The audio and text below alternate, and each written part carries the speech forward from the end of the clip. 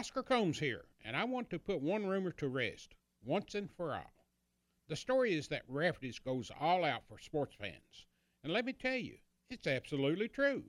Confirmed. And fans love Rafferty's right back because the food is so terrific. Serve fresh, serve fast, serve friendly, lunch or dinner. Rafferty's menu is jam-packed with all your favorites.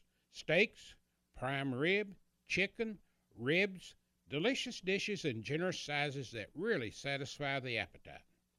So come hang with the sports crowd at Rafferty's. It's the tastiest place in town.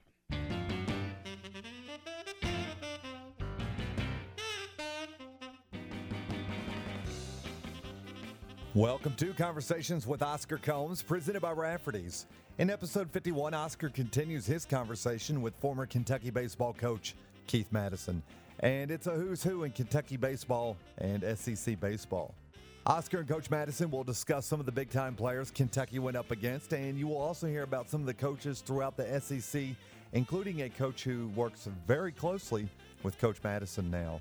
And what happened when Coach Madison and Doug Flynn picked up a professional wrestler for dinner one night? You'll get that story.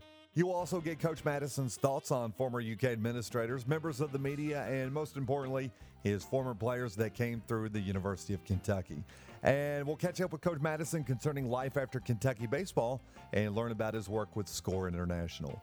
Oscar's throwing the pitches, and Coach Madison's knocking them out of the park on this one. This is Conversations with Oscar Combs, presented by Rafferty's, and his guest, Coach Keith Madison.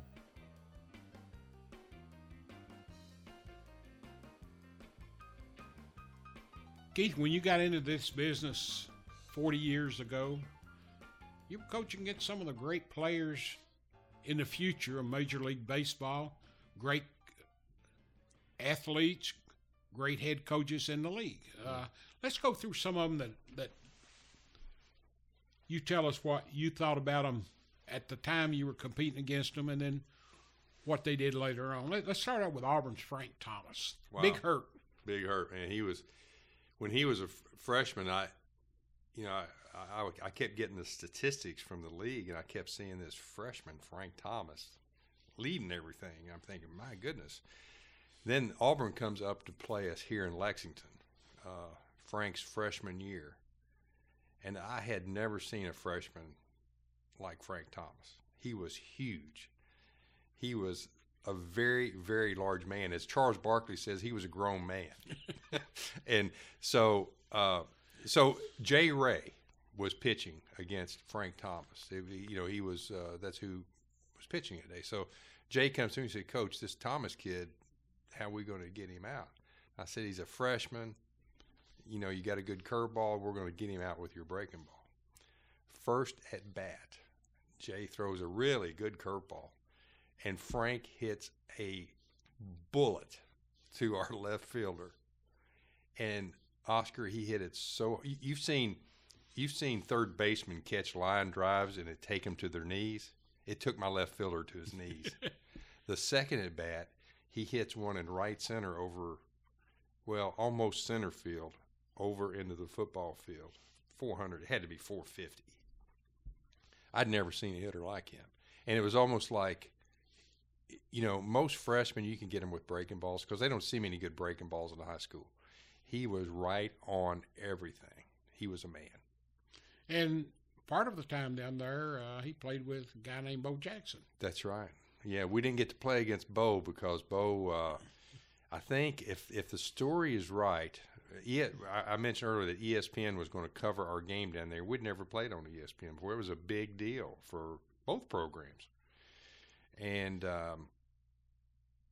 Bo had I think he had flown to Tampa to get a physical, and the Bucks paid for his expenses. And they ruled him ineligible. And so the NCAA put a stop to that. And so we still played on ESPN, but we probably didn't get the views that we would have gotten because I saw Bo play, and he was the best athlete I had ever seen play on a college baseball field. The way he got down the first base line was a thing of beauty. That was the era in the SEC where they produced some really, really great Major League Baseball players. You look throughout the SEC. Mississippi State had a run of them. I think Donnie Kissinger at Ole Miss was a little bit before that. Yeah, he was before. Donnie's more my age. And Donnie was a good basketball player. Yes, he was. He was, I think, an all-conference basketball player for Ole Miss. And I coached against Donnie when he coached at Ole Miss. But, yeah, he was a great athlete, played for the Cubs. And then, you had Bo Jackson, Frank Thomas. Then at Mississippi State, we had a bunch of good ones. Some of these players, I think all of these players actually played at Shively or the Cliff Hagan Stadium. Todd Helton, Tennessee. Todd Helton, he wasn't as big as Frank, but he was also a man. He could really hit. And I remember playing in a great game against Tennessee down in Knoxville, and it was a very close game. And so Tennessee had a lead, and we had the momentum, and looked like we were going to win the game. And all of a sudden, Todd Helton, they have a mountain visit, and Todd Helton calls for his glove, and they bring his regular glove out, and he gets on the mound, and he shuts us down as a closer. And so after the game, when we shook hands, I said, Todd, man, I knew you were a great hitter, but I didn't know you could pitch like that. I said, you look like you were playing wiffle ball in the backyard. He said, Coach, you know why? I said, no, why? He said, because I'm not a pitcher. I didn't put any pressure on myself. I was just having fun. But he was so talented. He could have, in my opinion, he could have possibly pitched in the big leagues as well. A name that a lot of Kentucky people are familiar with, Brad Wilkerson. Wow, man.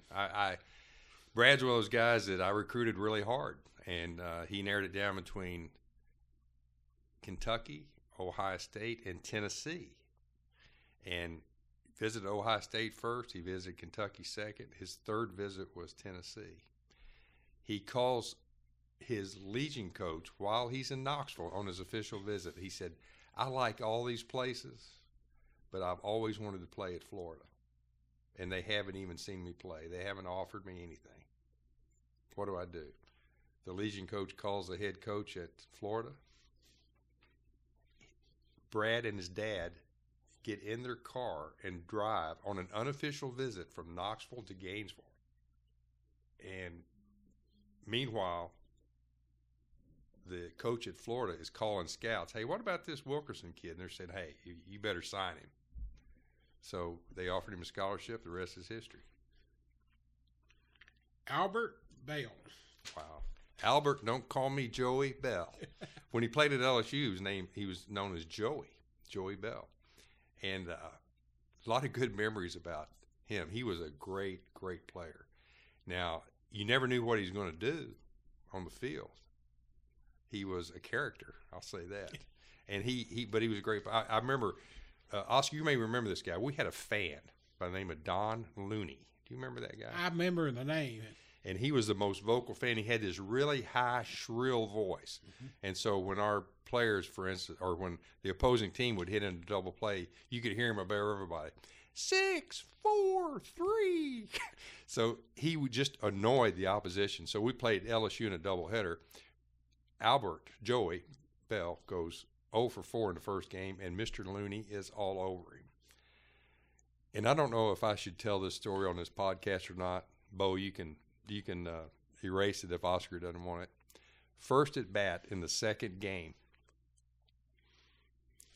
Joey hits one 400 feet. And when he jogs down the first baseline, we're in the first base dugout, he's flipping the fans off all the way down the first baseline.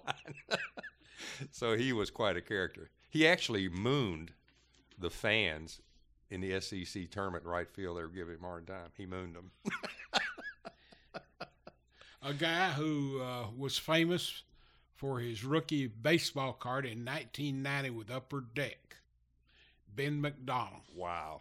And is a SEC announcer today. He does a really good job. Yeah, he does. He does a really good job. Big Ben, man, he could bring it. He was, in being the sports historian that you are, you probably know this, but he went to LSU on a basketball scholarship. And so he quickly realizes his future's in baseball. But the first time we faced him was at LSU and they had really bad lights back then. Can you imagine facing Big Ben McDonald in bad lights? He struck out 14 in 7 innings. Wow. The next year he comes to Lexington, and the first hitter he faces is Billy White. There must have been 30 scouts there, Oscar. It was amazing. It looked like a state trooper convention. And first pitch of the game, Billy White hits a line drive against the wind out in left field, and that elevated Billy White's draft status. He went from being kind of a probably 8th or 9th round guy to a 3rd round guy because he could handle Big Ben's fastball. He was an awesome pitcher. Brian Roberts. Brian Roberts, not the fastest guy. He was fast, but not the fastest guy. But he was the best base runner I have ever seen in college baseball. He could steal a base because he got great reads on the pitcher, and just his dad was a coach, so he really knew the game, and he was a tough out at the plate and had a great career with the Orioles and some other folks. Greg Olson. Whew. Greg Olson, the best curveball I've seen at the college game. I recruited Greg. He's from Omaha, Nebraska. Knew his dad. His dad is a well-known high school baseball coach out there. I had his sister sign. She loved horses, but I couldn't get Greg to come. He goes to Auburn, and the first time we faced him, we had an All-American outfielder by the name of Chris Estep, and he struck Chris out on that big curveball he had. And Chris comes back to the dugout, and he looks me right in the eye, and he says, "Coach, we ain't hitting that." Didn't make me feel very good. R.A. Dickey. R.A. Dickey was a workhorse. He when he pitched for Tennessee, he was more of a fastball slider pitcher. Of course, now he's famous for a knuckleball. But he would pitch 9 innings on a Friday night, and then he would come in on Sunday and pitch the last 3 innings and close the game out. He was phenomenal. Paul Bird. Paul Bird, man, he was a guy that I had in camp here at Kentucky. He's a Louisville boy, went to St. X High School. And we developed this good relationship. So when I did my home visit, Oscar, I go into his house over in Louisville, and he's wearing a Kentucky T-shirt. He's wearing tennis shoes, and even the strings in his shoes are Wildcat blue with the Wildcat logo on them. And he says, "Coach, I got to show you my room." I go back into his bedroom. Everything is UK. He's got Winston Bennett posters. He's got pictures of me and him together in camp. And that's when cell phones first came out. And I left that home visit. I called John Butler, my assistant coach. I said, "John, we got this guy. He bleeds blue. We got him." 2 nights later, Paul calls me. He says, "Coach, I got bad news. I'm going to LSU." And I said, "Paul, I can't believe this. You are a Kentucky guy." I said, "I got to ask you why." He said every day one of the assistant coaches at LSU would send him a note, and in the note it would say temperature, Baton Rouge 78, Lexington 36. He said, "I got those every day," and it was, of course, a different temperature. But he said, "I'm so sick of pitching in cold weather in Louisville, I just wanted to go south." Speaking of loyal, Chris Burke. Chris Burke, man, another tough one that got away. He's a guy, I told you earlier that Brad Wilkerson narrowed it down between Kentucky, Ohio State, and Tennessee, and ended up going to Florida. Well, Chris Burke, I remember him being on the visit here. He had it narrowed down to Notre Dame, came from a strong Catholic family over in Louisville, went to St. X, Notre Dame, Kentucky, and Tennessee.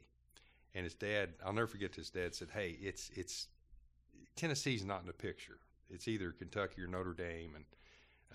And he goes on his visit to Tennessee and commits to Tennessee while he's on his visit. But he's one of those guys like Brad Wilkerson that it's kind of like rubbing salt in a wound. Every time he played against us, he had a career day. He just was phenomenal against us.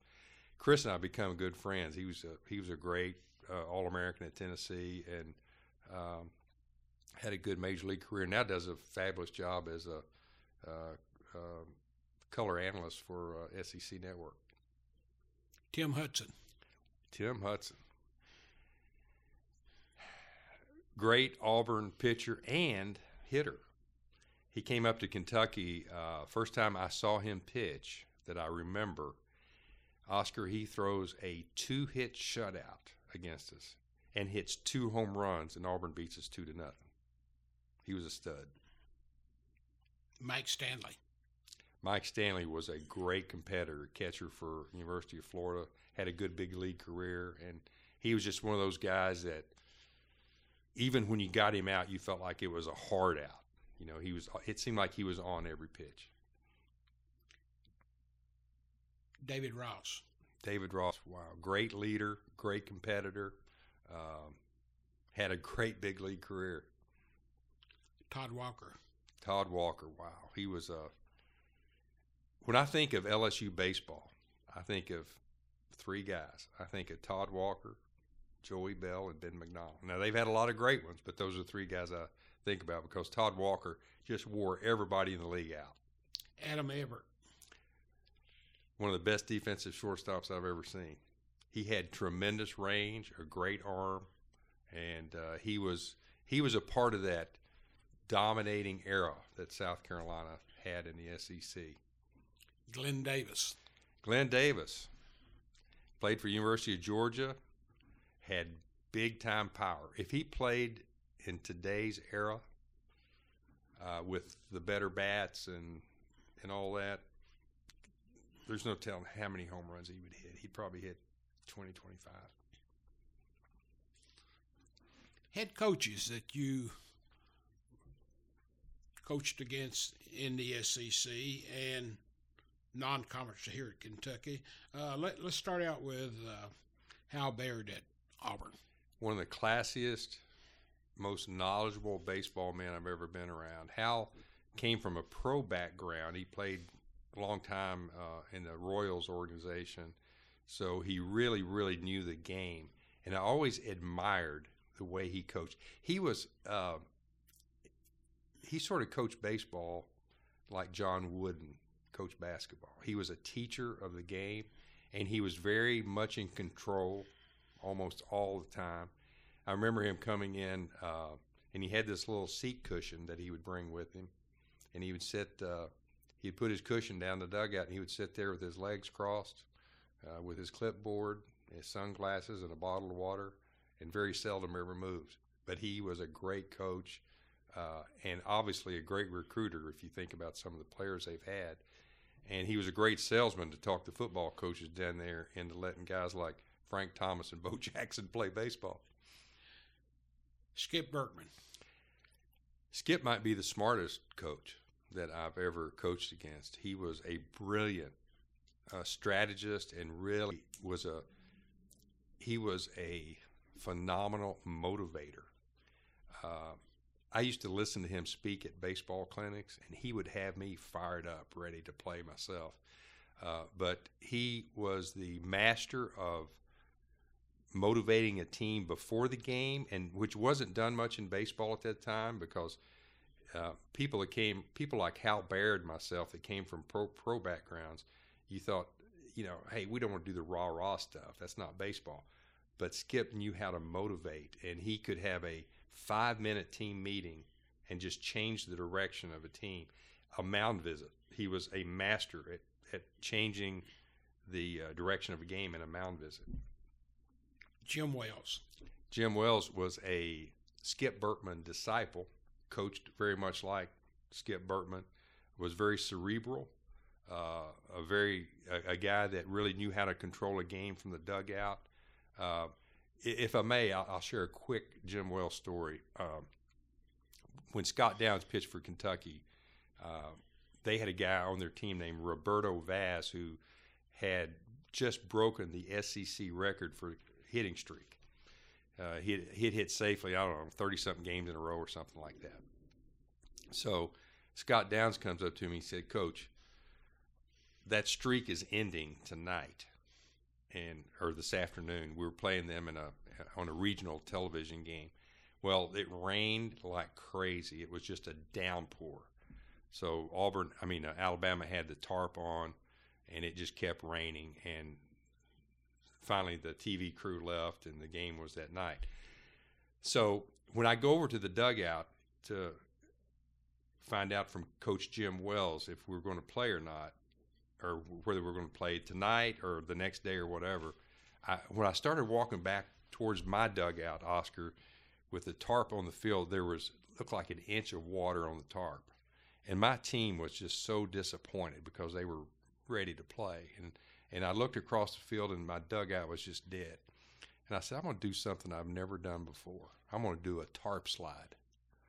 So all of a sudden, I took off, and this was, I could still run back then. I took off running as fast as I could, and I did this beautiful head-first slide across the tarp, and water flying everywhere. I must have slid 60 feet. And when I came up, the dugout erupted because my players had never seen me do anything like that before. And so that night, we played. Scott Downs threw a brilliant game. He stopped Roberto Vaz's streak. And after the game, Jim Wells walks out to me to shake hands, and he said it was the tarp slide. I said, no, it was Scott Downs. Now, being a baseball expert, traditionalists, I mean, you had to do that the next game, or did it not rain? It didn't rain. Jake Gibbs, Ole Miss. Oh, man. Jake Gibbs is one of the guys that I admired most when I first started coaching. He coached at Ole Miss, and, of course, I had known him as a catcher for the Yankees. He was an All-American at Ole Miss, had played football as a quarterback at Ole Miss. He was just a guy I admired, and I loved his approach to the game. He was a very steady, very knowledgeable guy. And as you can probably tell by just listening to me talk about these guys, I was an observer of other coaches, and you can't coach like other people. You have to do your own style. But I just admired the way he managed his team and the way his players respected him and so forth. Norm DeBryan of Arkansas. Norm DeBryan was a great coach.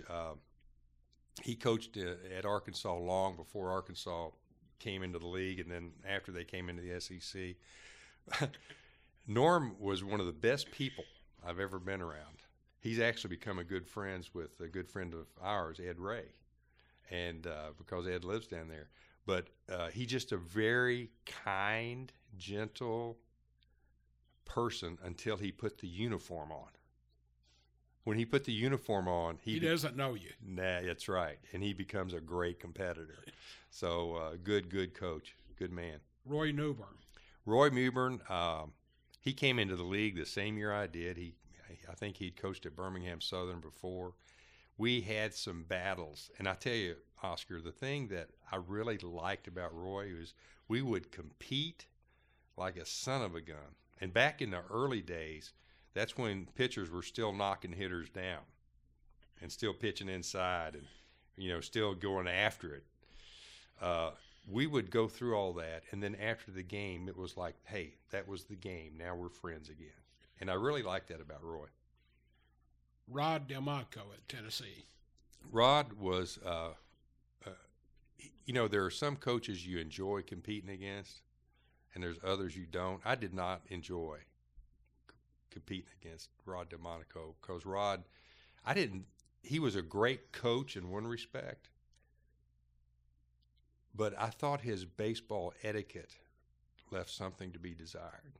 For instance, he would bunt with a 10-run lead, or he would steal bases with a 10-run lead. It was almost like he tried to rub salt in the wound.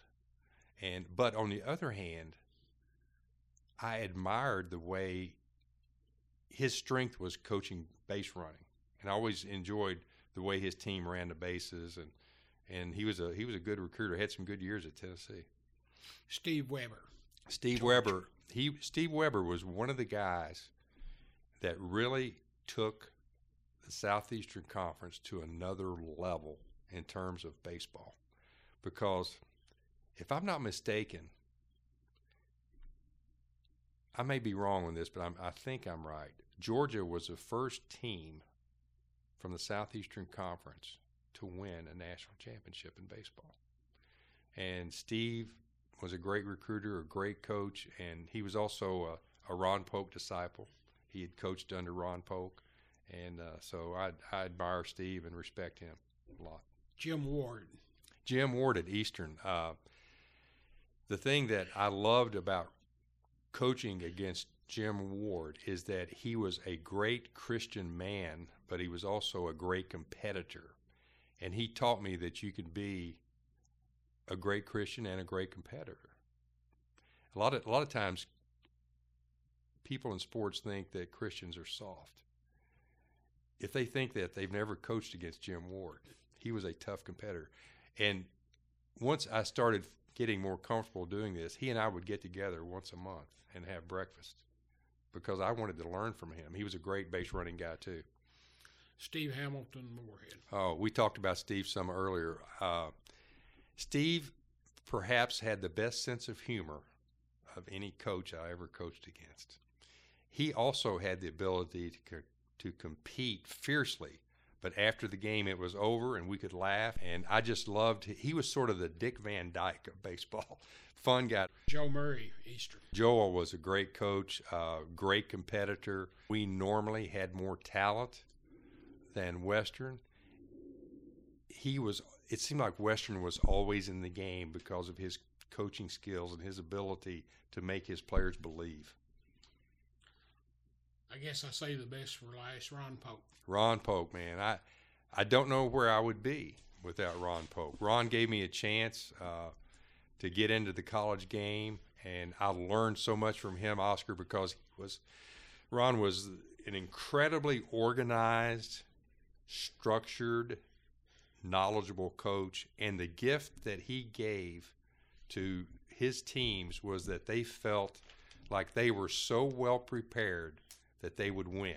They had this level of expectation that they were going to win because they really believed they were the best prepared team. And what Ron Polk did for baseball, college baseball, and Southeastern Conference baseball was similar to what an Adolph Rupp did for basketball in Southeastern Conference. Yeah, I keep thinking something in my mind that you need to comment on. And what's this loyalty rage that you always had for Randy Savage?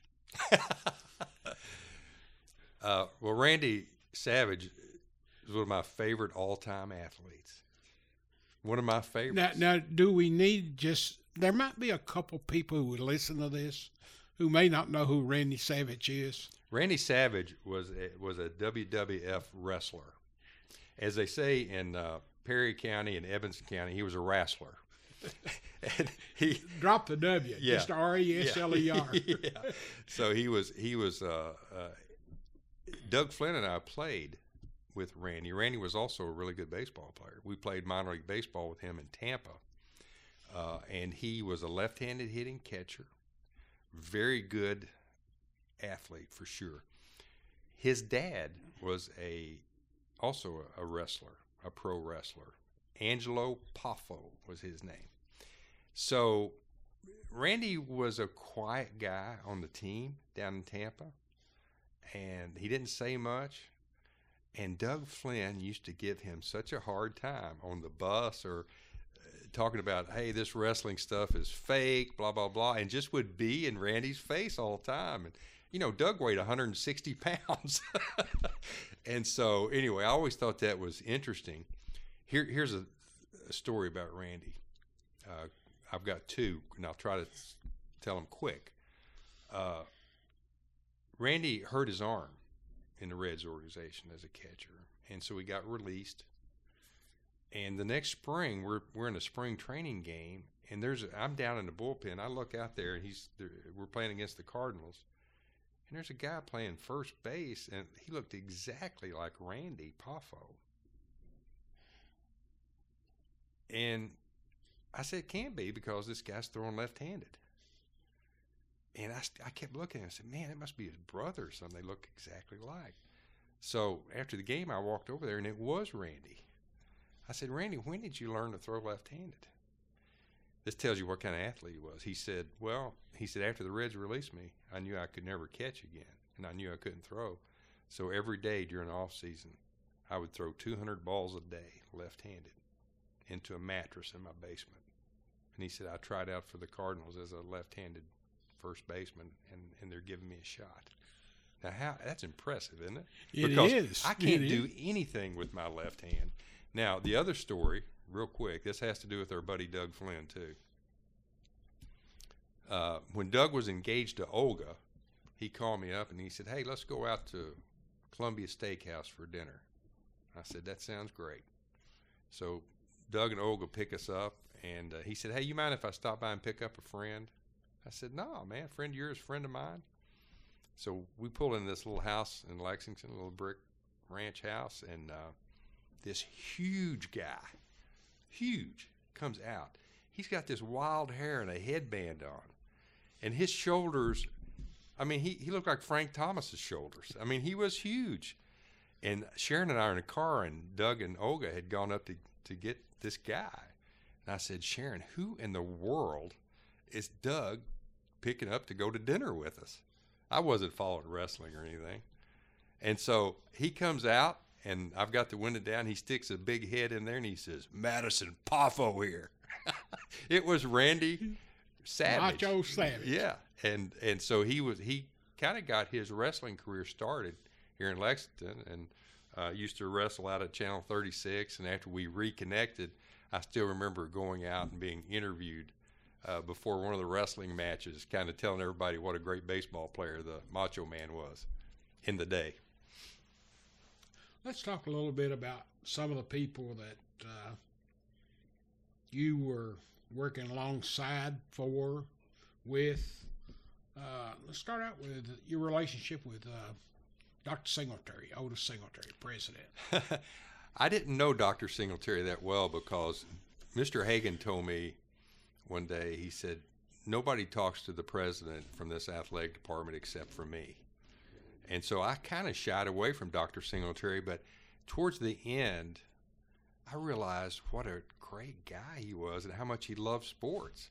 And so when I would see him at an athletic event or something like that, I started realizing, man, I wish I'd have gotten to know this guy better because he really was a very friendly guy, very good guy.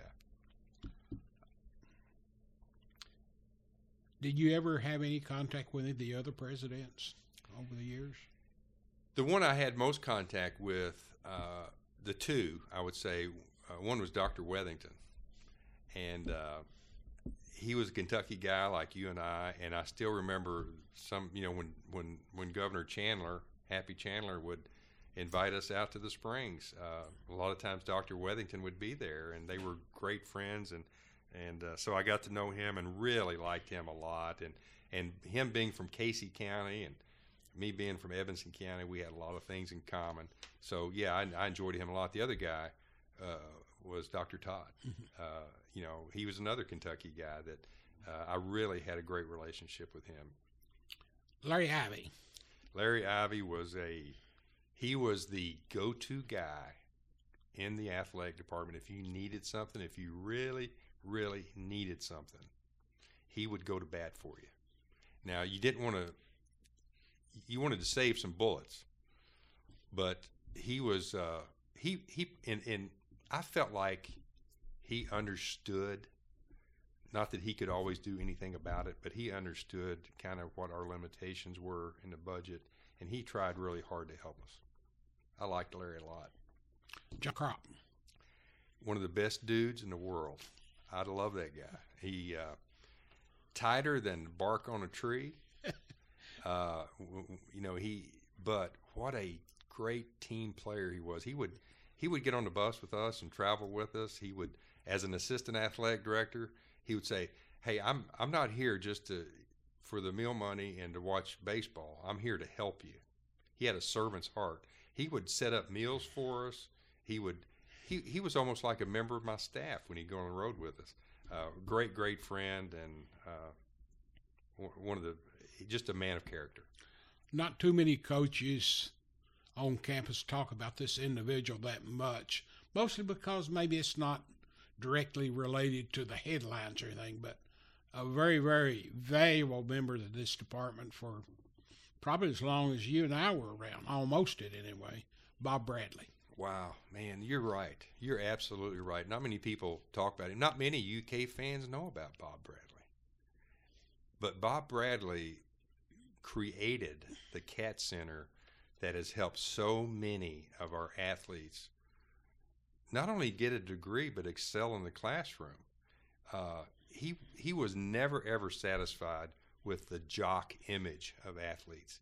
He wanted those guys to know, hey, you're going to have a future beyond sports, and let's get prepared for that now. So he's the guy. He was the pioneer of setting up an academic center for athletes on campuses, really. And I remember when I first came here, he was a young guy. He and Ann Simpson were. That's it. That was a whole academic staff. I think the guy who actually started only stayed like 2 years. That was Frank Dowding.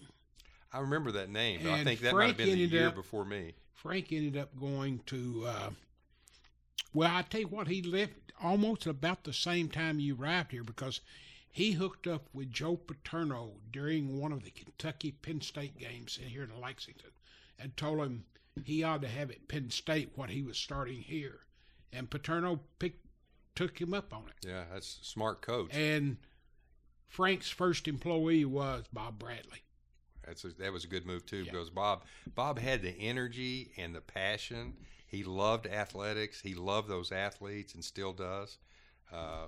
He deserves a lot of credit for what's happened at the University of Kentucky Athletics. There are people who say that if you're an athlete at Kentucky, a student athlete, and you're not necessarily one of the big two, basketball or football, that he'll go to any extreme to make sure you not only succeed, but succeed at the highest level. That's absolutely right. I know that for a fact. And he is in their corner for sure. The late Russell Rice. Oh, wow. Russell. he was a guy that sometimes I would laugh with him, and other times I was scared to death of him. He had a way about him. If you caught him in the wrong mood, you didn't want to go in the sports information department because you knew that the timing was just bad.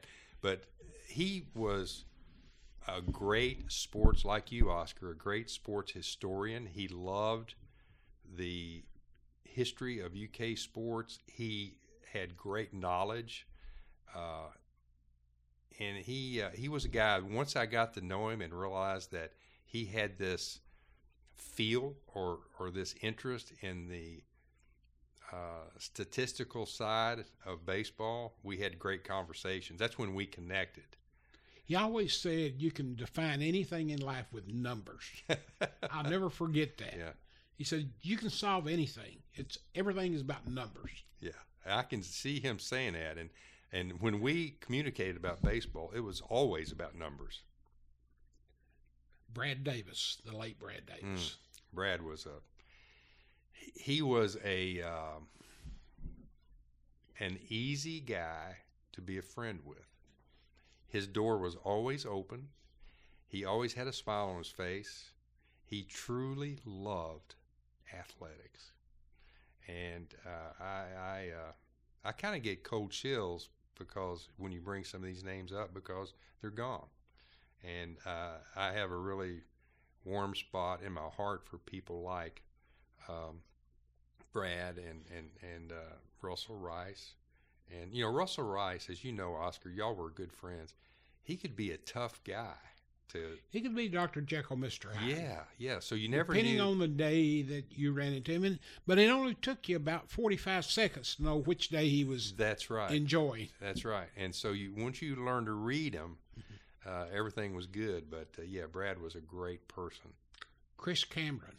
Chris was also he was a fun guy to be around. And he was a guy that when you go down to the sports information department, you knew you had a chance to kind of leave in there with a smile on your face because he had a way of turning a dark situation into something funny. And so he was a neat guy to be around. He's had a terrific career all over the country.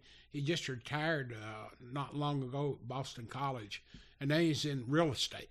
Yeah. I follow Chris on Yes, Facebook, but- and he's fun to follow. And He's still true blue, too. yeah, he is. We still communicate occasionally, but he was great at his job. He really was. Brooks Downing. Brooks Downing. You know, this is going to make you laugh, but you know who I think of when I think of Brooks Downing?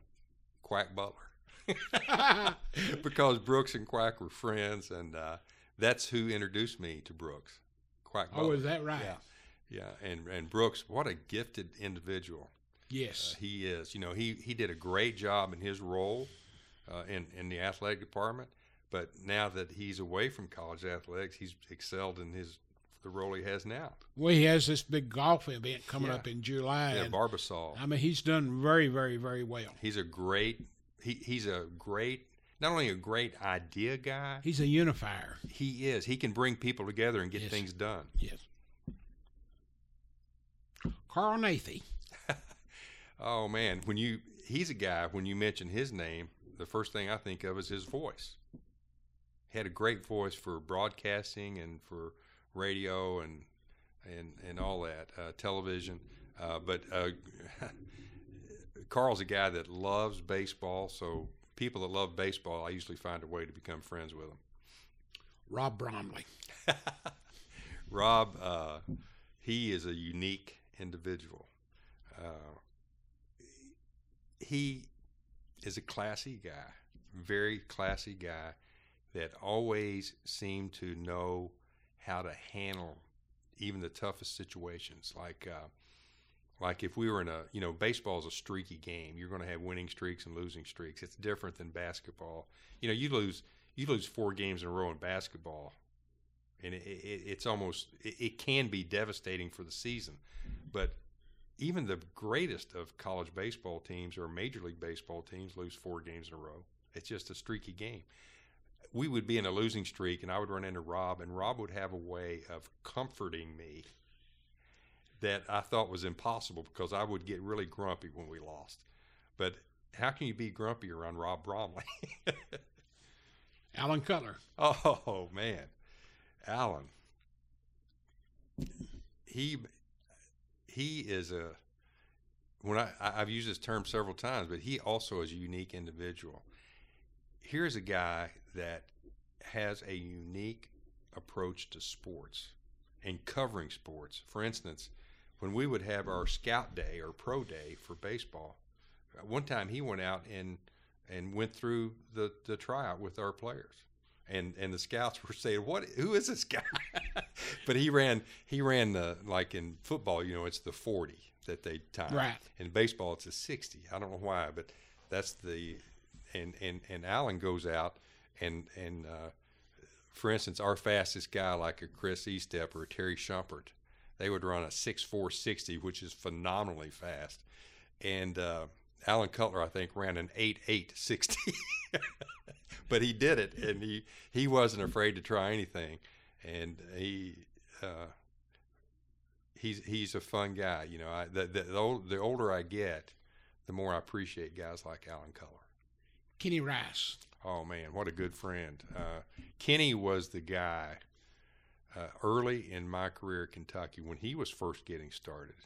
He would go out of his way to cover UK baseball when very few people did. It was basically the Cat's Paws and Kenny Rice. That's who really, really cared at that time. Kenny, we were friends off campus. We would do things like go to the Reds games together and things like that. He really cared whether we succeeded or not. Dick Gabriel. He was, when I have to put him up there with guys like you and Russell Rice in terms of knowledge of sports at the University of Kentucky, because he truly is a guy that he's one of the few guys left around that I can throw out a name and he'll be able to talk to me about him. Like Bill Glazer, Yeah, Bill, and there aren't many people in the media or in the athletic department now that I can bring names up from the past like that knows who I'm talking about. So I enjoy talking sports with Dick, and he and I get to work together on the SEC Network Plus broadcasting, and he's a fun guy to work with. Dave Baker. Oh, Buzz, man, what a I wish I could somehow bottle his enthusiasm and energy and sell it. I'd be a millionaire. He is such a fun guy to be around. Dave Baker is a guy, in my opinion, no matter what field he would have gone into, he would have been successful. He's been very successful in his role in broadcasting and SEC broadcasting, all that stuff, WKYT. But because of his passion and enthusiasm and his positive attitude, he would have been successful in any field. Ryan Lemon. I was just talking about Ryan this morning. He's one of the funniest guys that I've ever been around on the media side. And he and I have always hit it off because, he played baseball at Kentucky Wesleyan. So he loves baseball, even though I think his dad was a basketball coach. He's a guy that really gets it when it comes to understanding baseball and understanding my passion for it. But I love it when guys do their job and have a sense of humor. Mike Fields. Mike Fields, man, what a stud in his profession. How many guys have the dedication and perseverance that he has had in covering sports in this area? And he's done it. I don't know one person in all my years of covering or being involved in sports and being around Mike Fields covering sports. I don't know of one person that dislikes Mike Fields. He's just a very solid person, great character, and knows how to treat people. Matt Jones. Matt Jones. I don't know Matt very well. He's got some Dave Baker in him with his enthusiasm. He's an incredibly intelligent person. What he's done with the KSR has been incredible. He's a guy, to be honest with you, 1 minute I love him and I'm laughing, and the next minute I'm saying, why is he talking about that? Why is he even saying that? So he has this way of he's like a great actor. A great actor can make you laugh, or they can make you cry. And Matt Jones has that gift. He can make you feel like you're his best friend, and the next minute you feel like you could be his worst enemy. But he's done a wonderful job. Max Apple. Oh, man. One of my best ever friends. I met Max at Western Kentucky University back in '69. And he was in the wildest, craziest fraternity at Western. I was not a fraternity guy, but my cousin was in his fraternity, and that's how we met. And even back in those days when Max was probably not the person, well, for sure not the person he is now, I still thought of him as a good guy.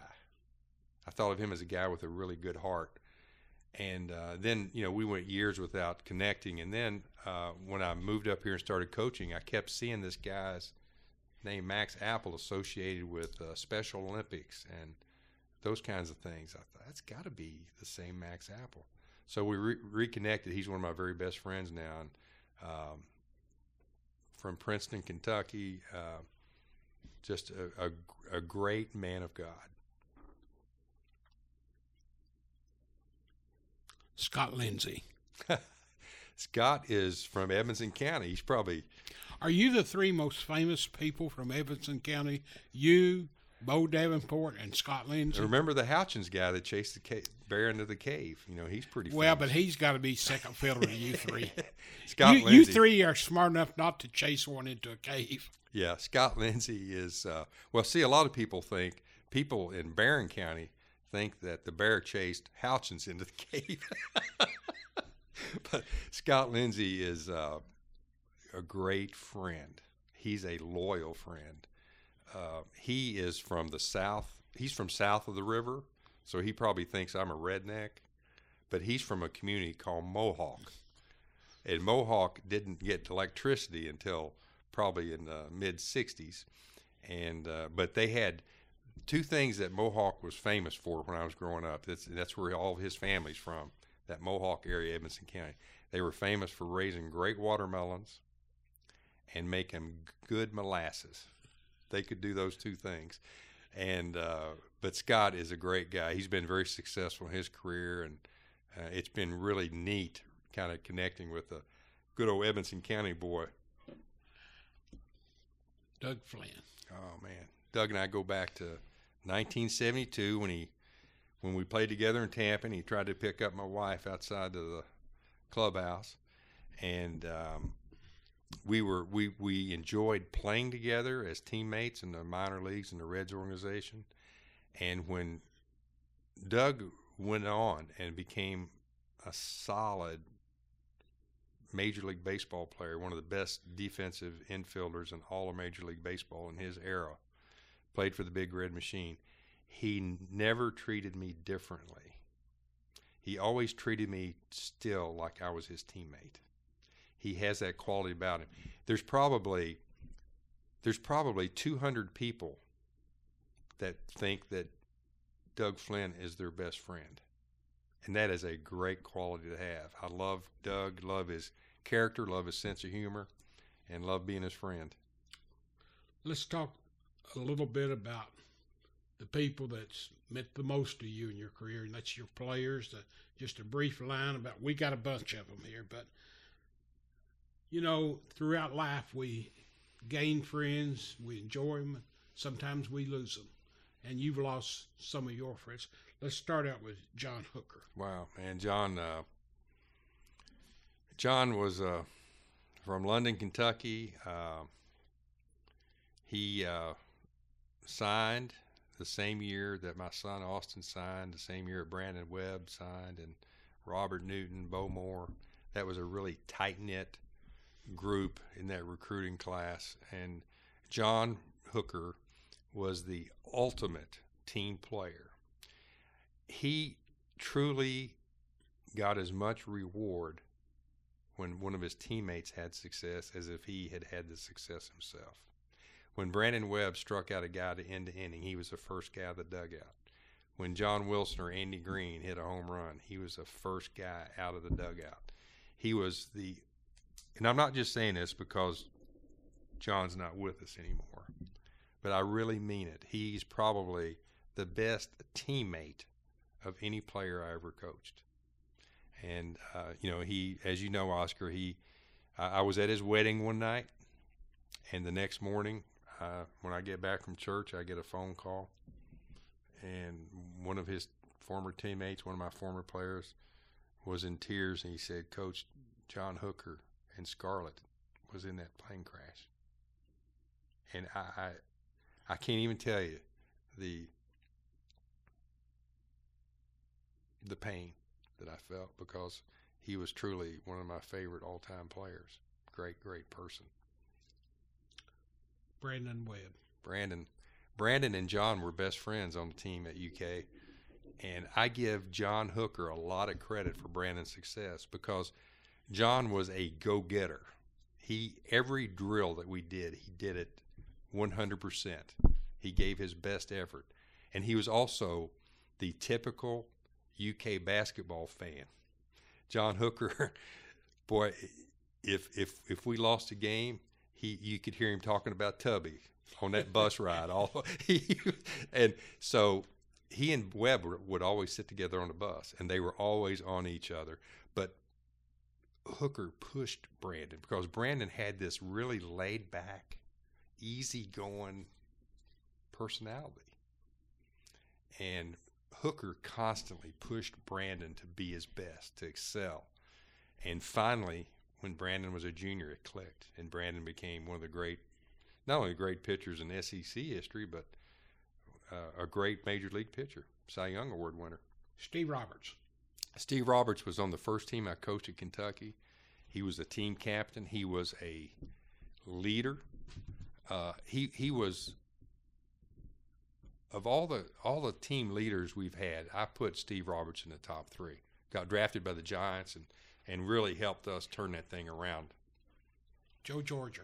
Joe Georgia, wow, great competitor.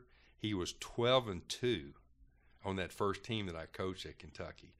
Wasn't the hardest throwing pitcher, but he could really locate his fastball through the slider for a strike, and he wasn't afraid to pitch inside.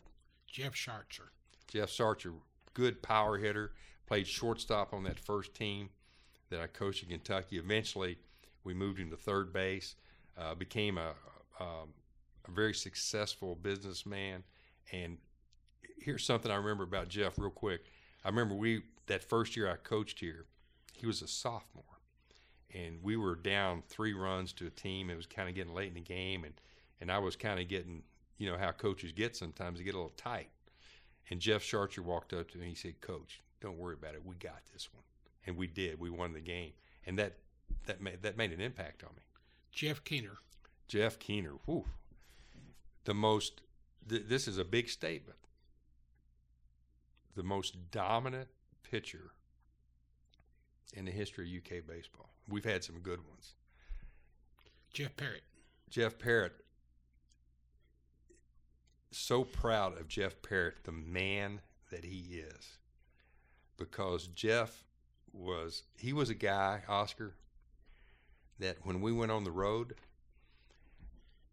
I would put a chair outside of my room and read because Jeff would sneak out after curfew. But he became such a great pitcher and a great person, and I consider him one of my best friends. Jim Leopold.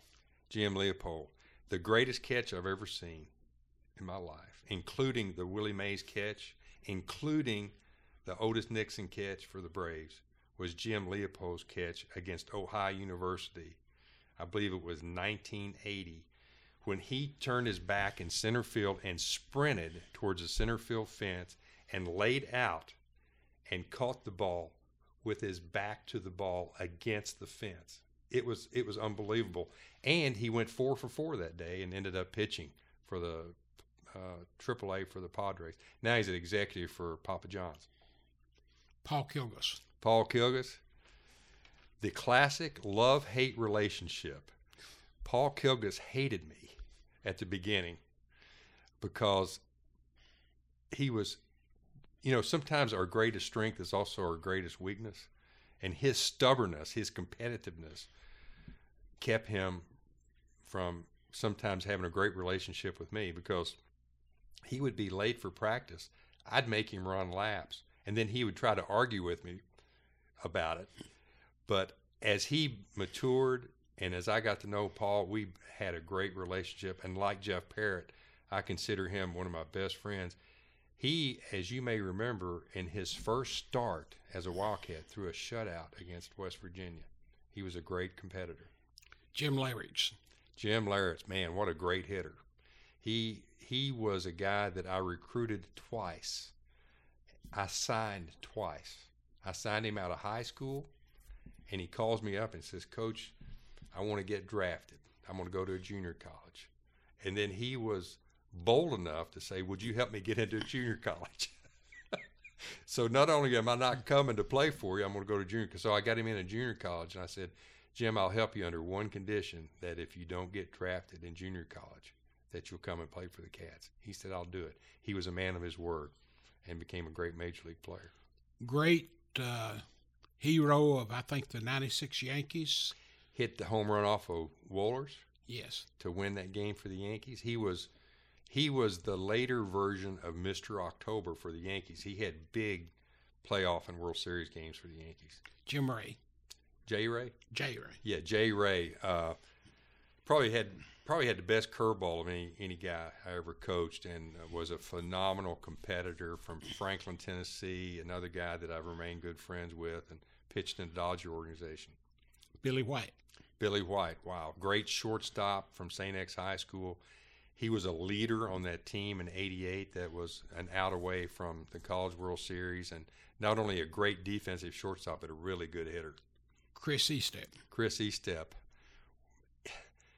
kept me up at night, many nights. I would lay on my bed with my head on my pillow wondering what is Chris Estep doing tonight. But a fun guy. When he started playing pro ball, show you what kind of personality he has. He would call up my secretary and say, "This is Elvis. I want to speak to Coach Madison."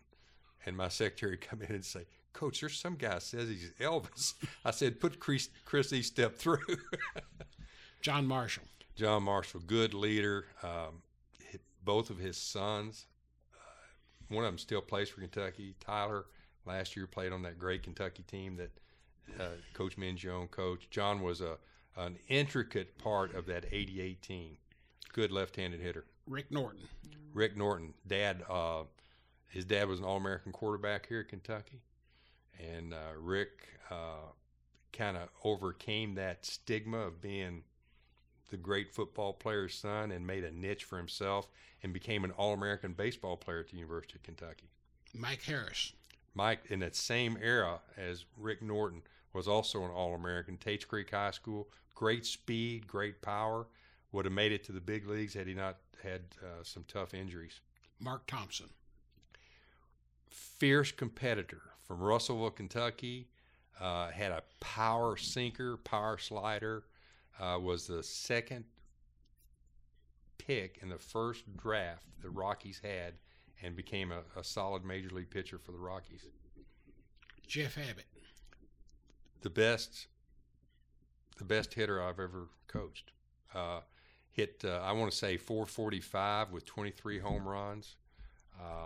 Was an All-American. Played in the big leagues with the White Sox.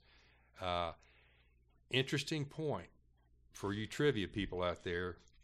There's been 3 All-Americans at Kentucky that threw left and hit right. Not many people do that. Jeff Abbott was one.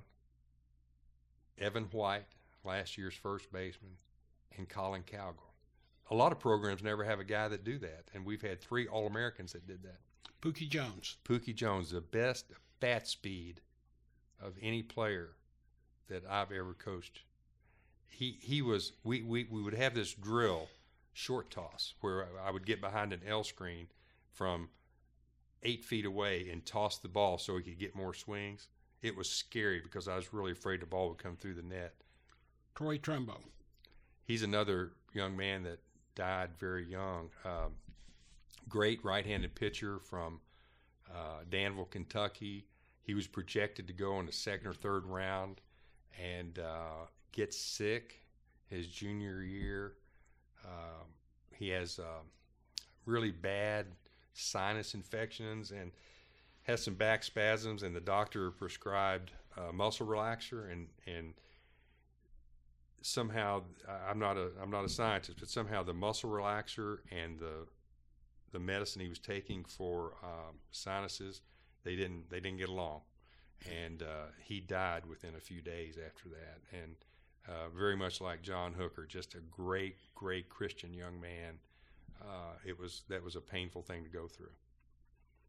Chad Green. Chad Green, the fastest baseball player, including Bo Jackson, including Deion Sanders, the fastest baseball player I've ever seen. Scott Downs.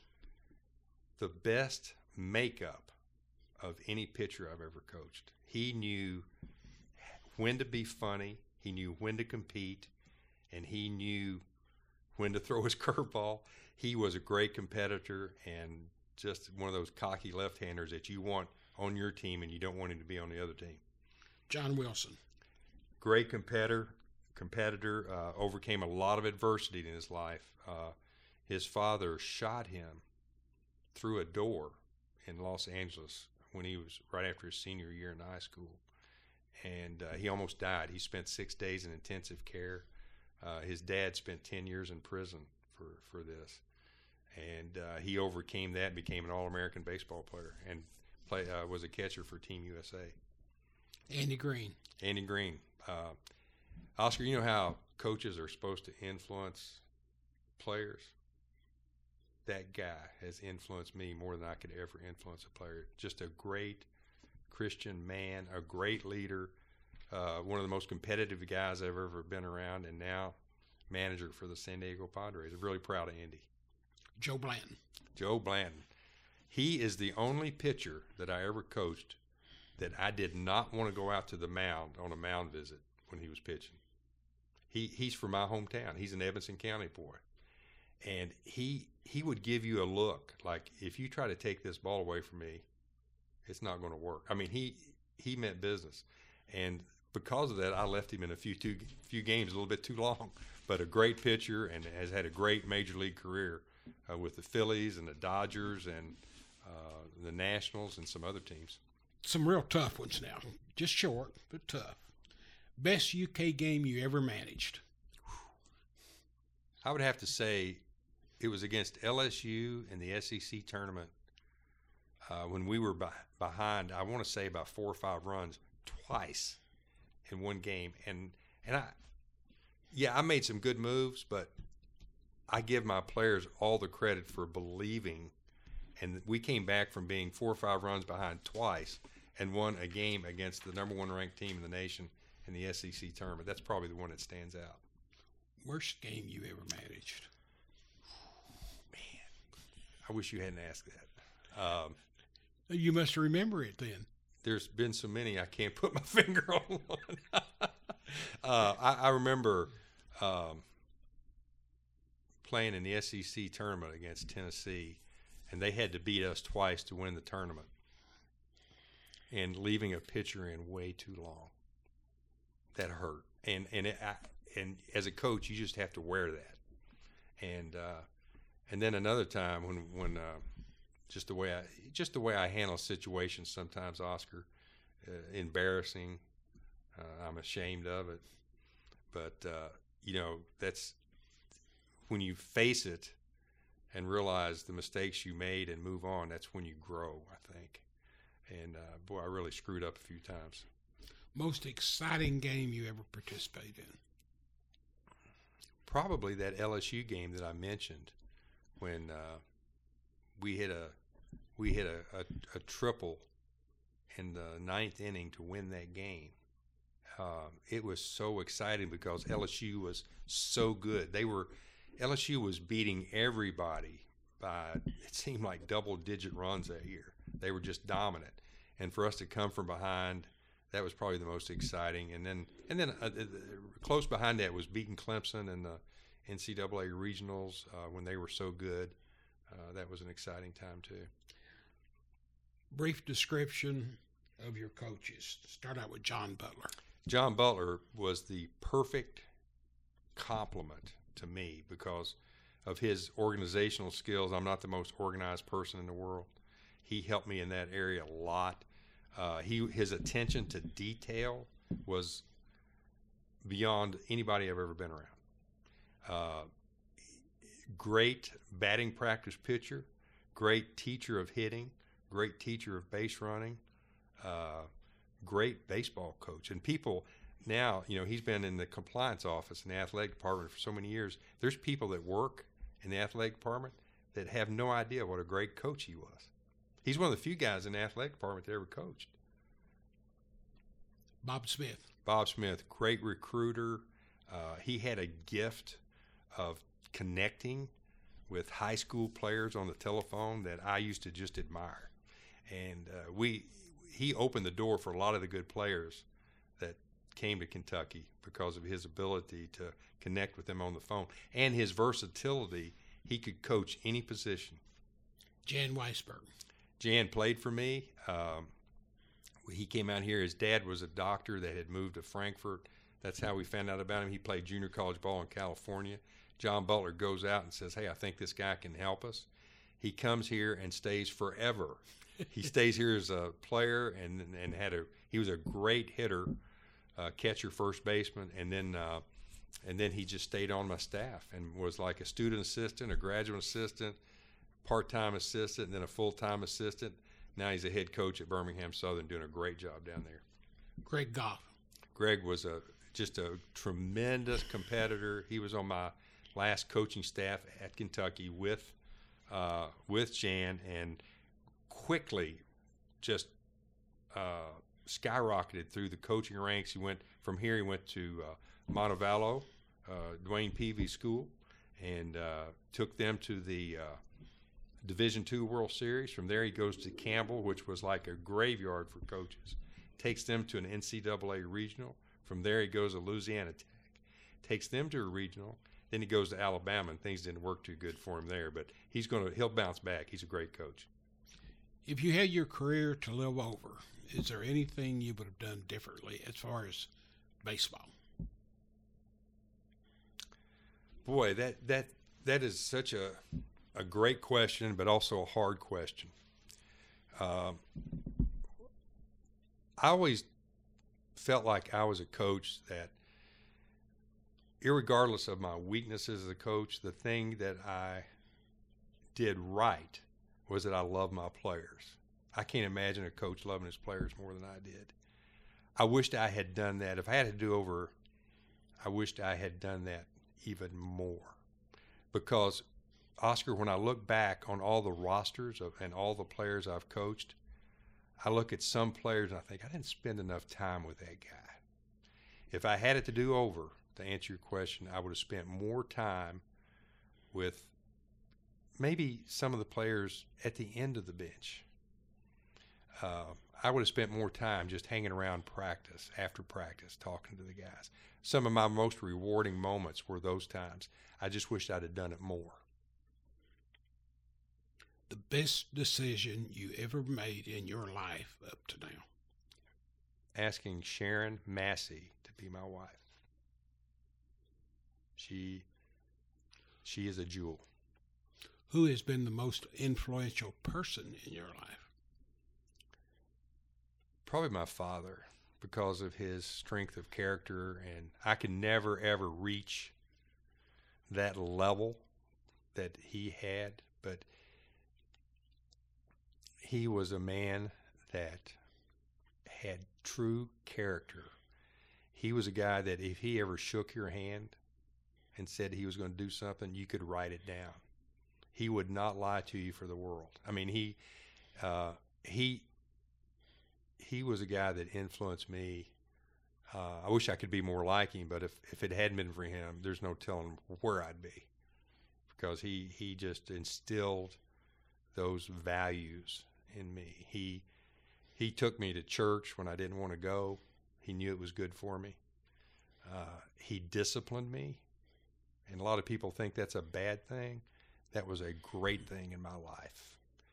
The fact that he loved me enough to discipline me. And he told me the truth when it hurt. If I got a little cocky as an athlete, he'd say something like, "Son, you better be careful. You might break your arm patting yourself on the back." He just taught me those things, and it meant a lot. You've been retired now from baseball for over a decade. Mm-hmm.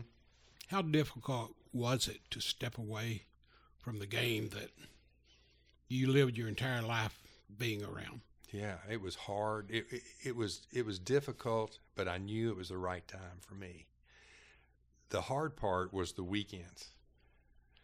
I didn't realize that you had to have a hobby. And, every weekend of my life was spent on a baseball field, basically, that the weather was good. I was thinking this morning, because I went to a lot of the games back then, there was never an Easter that you weren't playing baseball. There was never an Easter I wasn't playing baseball. There was never a Kentucky Derby I wasn't playing baseball. There was never a Valentine's Day that we weren't playing baseball. My wife, that's why I say she's a jewel. She never complained about that. I know you're a man of faith, one of the best. It's often said when one door closes, another one opens. Sometimes you open that door before you close the other one. When you retired and got into your current love affair with Score International, tell me a little bit about it. Wow. Well, people that are listening to this that are men and women of faith, they're going to understand this. My last season at Kentucky, we'd had 3 tough years, and that last season, I mean, every year I'm such a positive person. I thought this year we're going to turn it around. Every game, it was like, this is a game. We're going to turn it around. So I remember we were playing Kent State University in 2003, and we're playing well.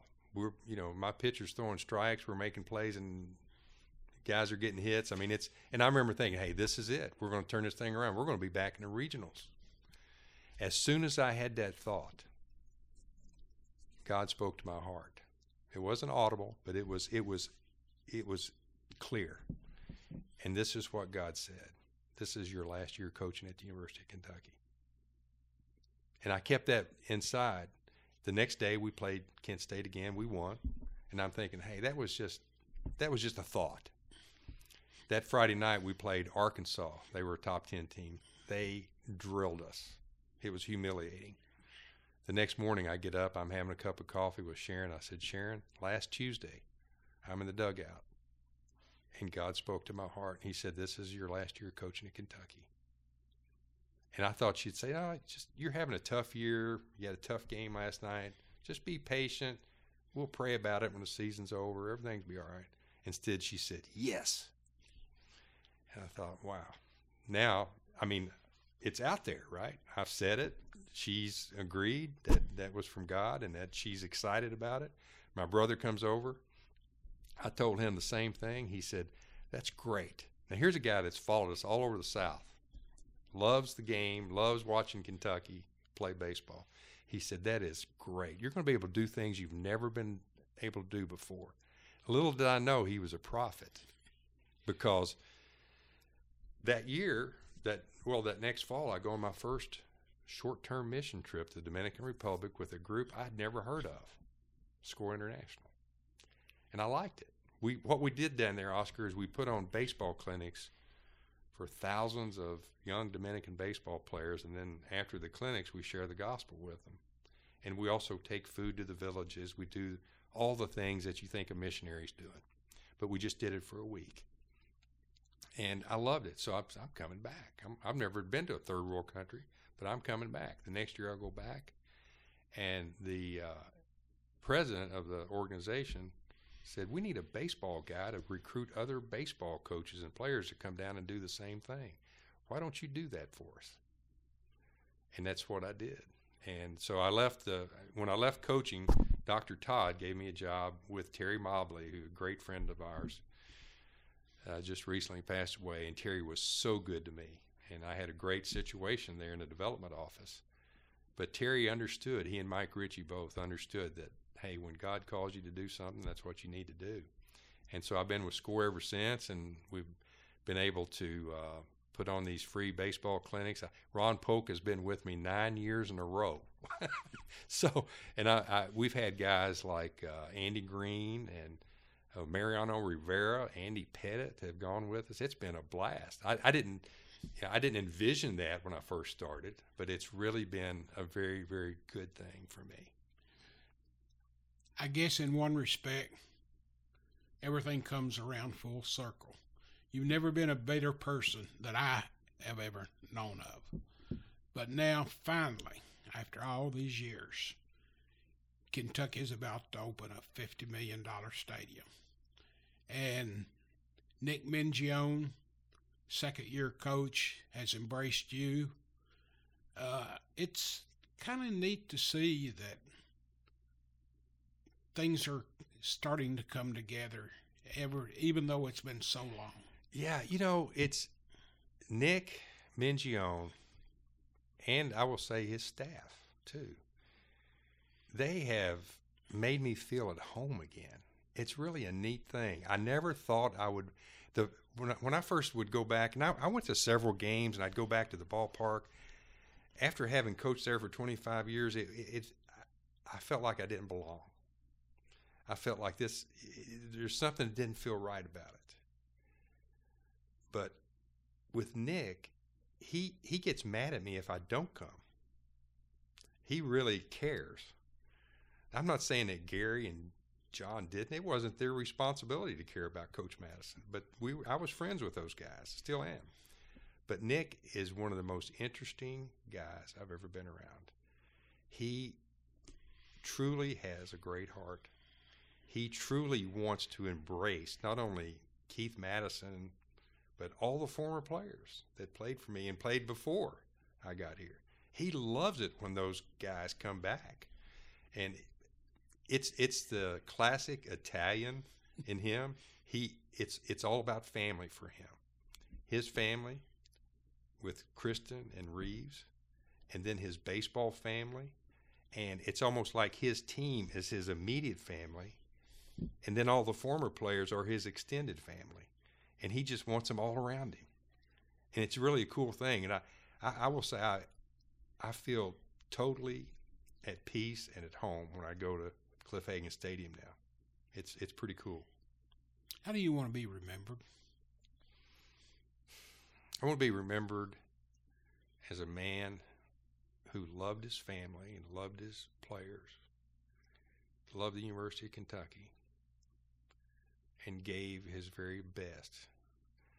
A lot of times it wasn't good enough, but it was his best. That's kind of, and I want to be remembered as a guy that, even though flawed in many ways, really thankful for my relationship with Christ. Only God's Son can love somebody like me that much. It's pretty, and maybe I'm feeling that way because, we just experienced Easter. But man, that's what grace is. Just like Nick has embraced me with the program, God has embraced me for eternity. That's a pretty cool thing.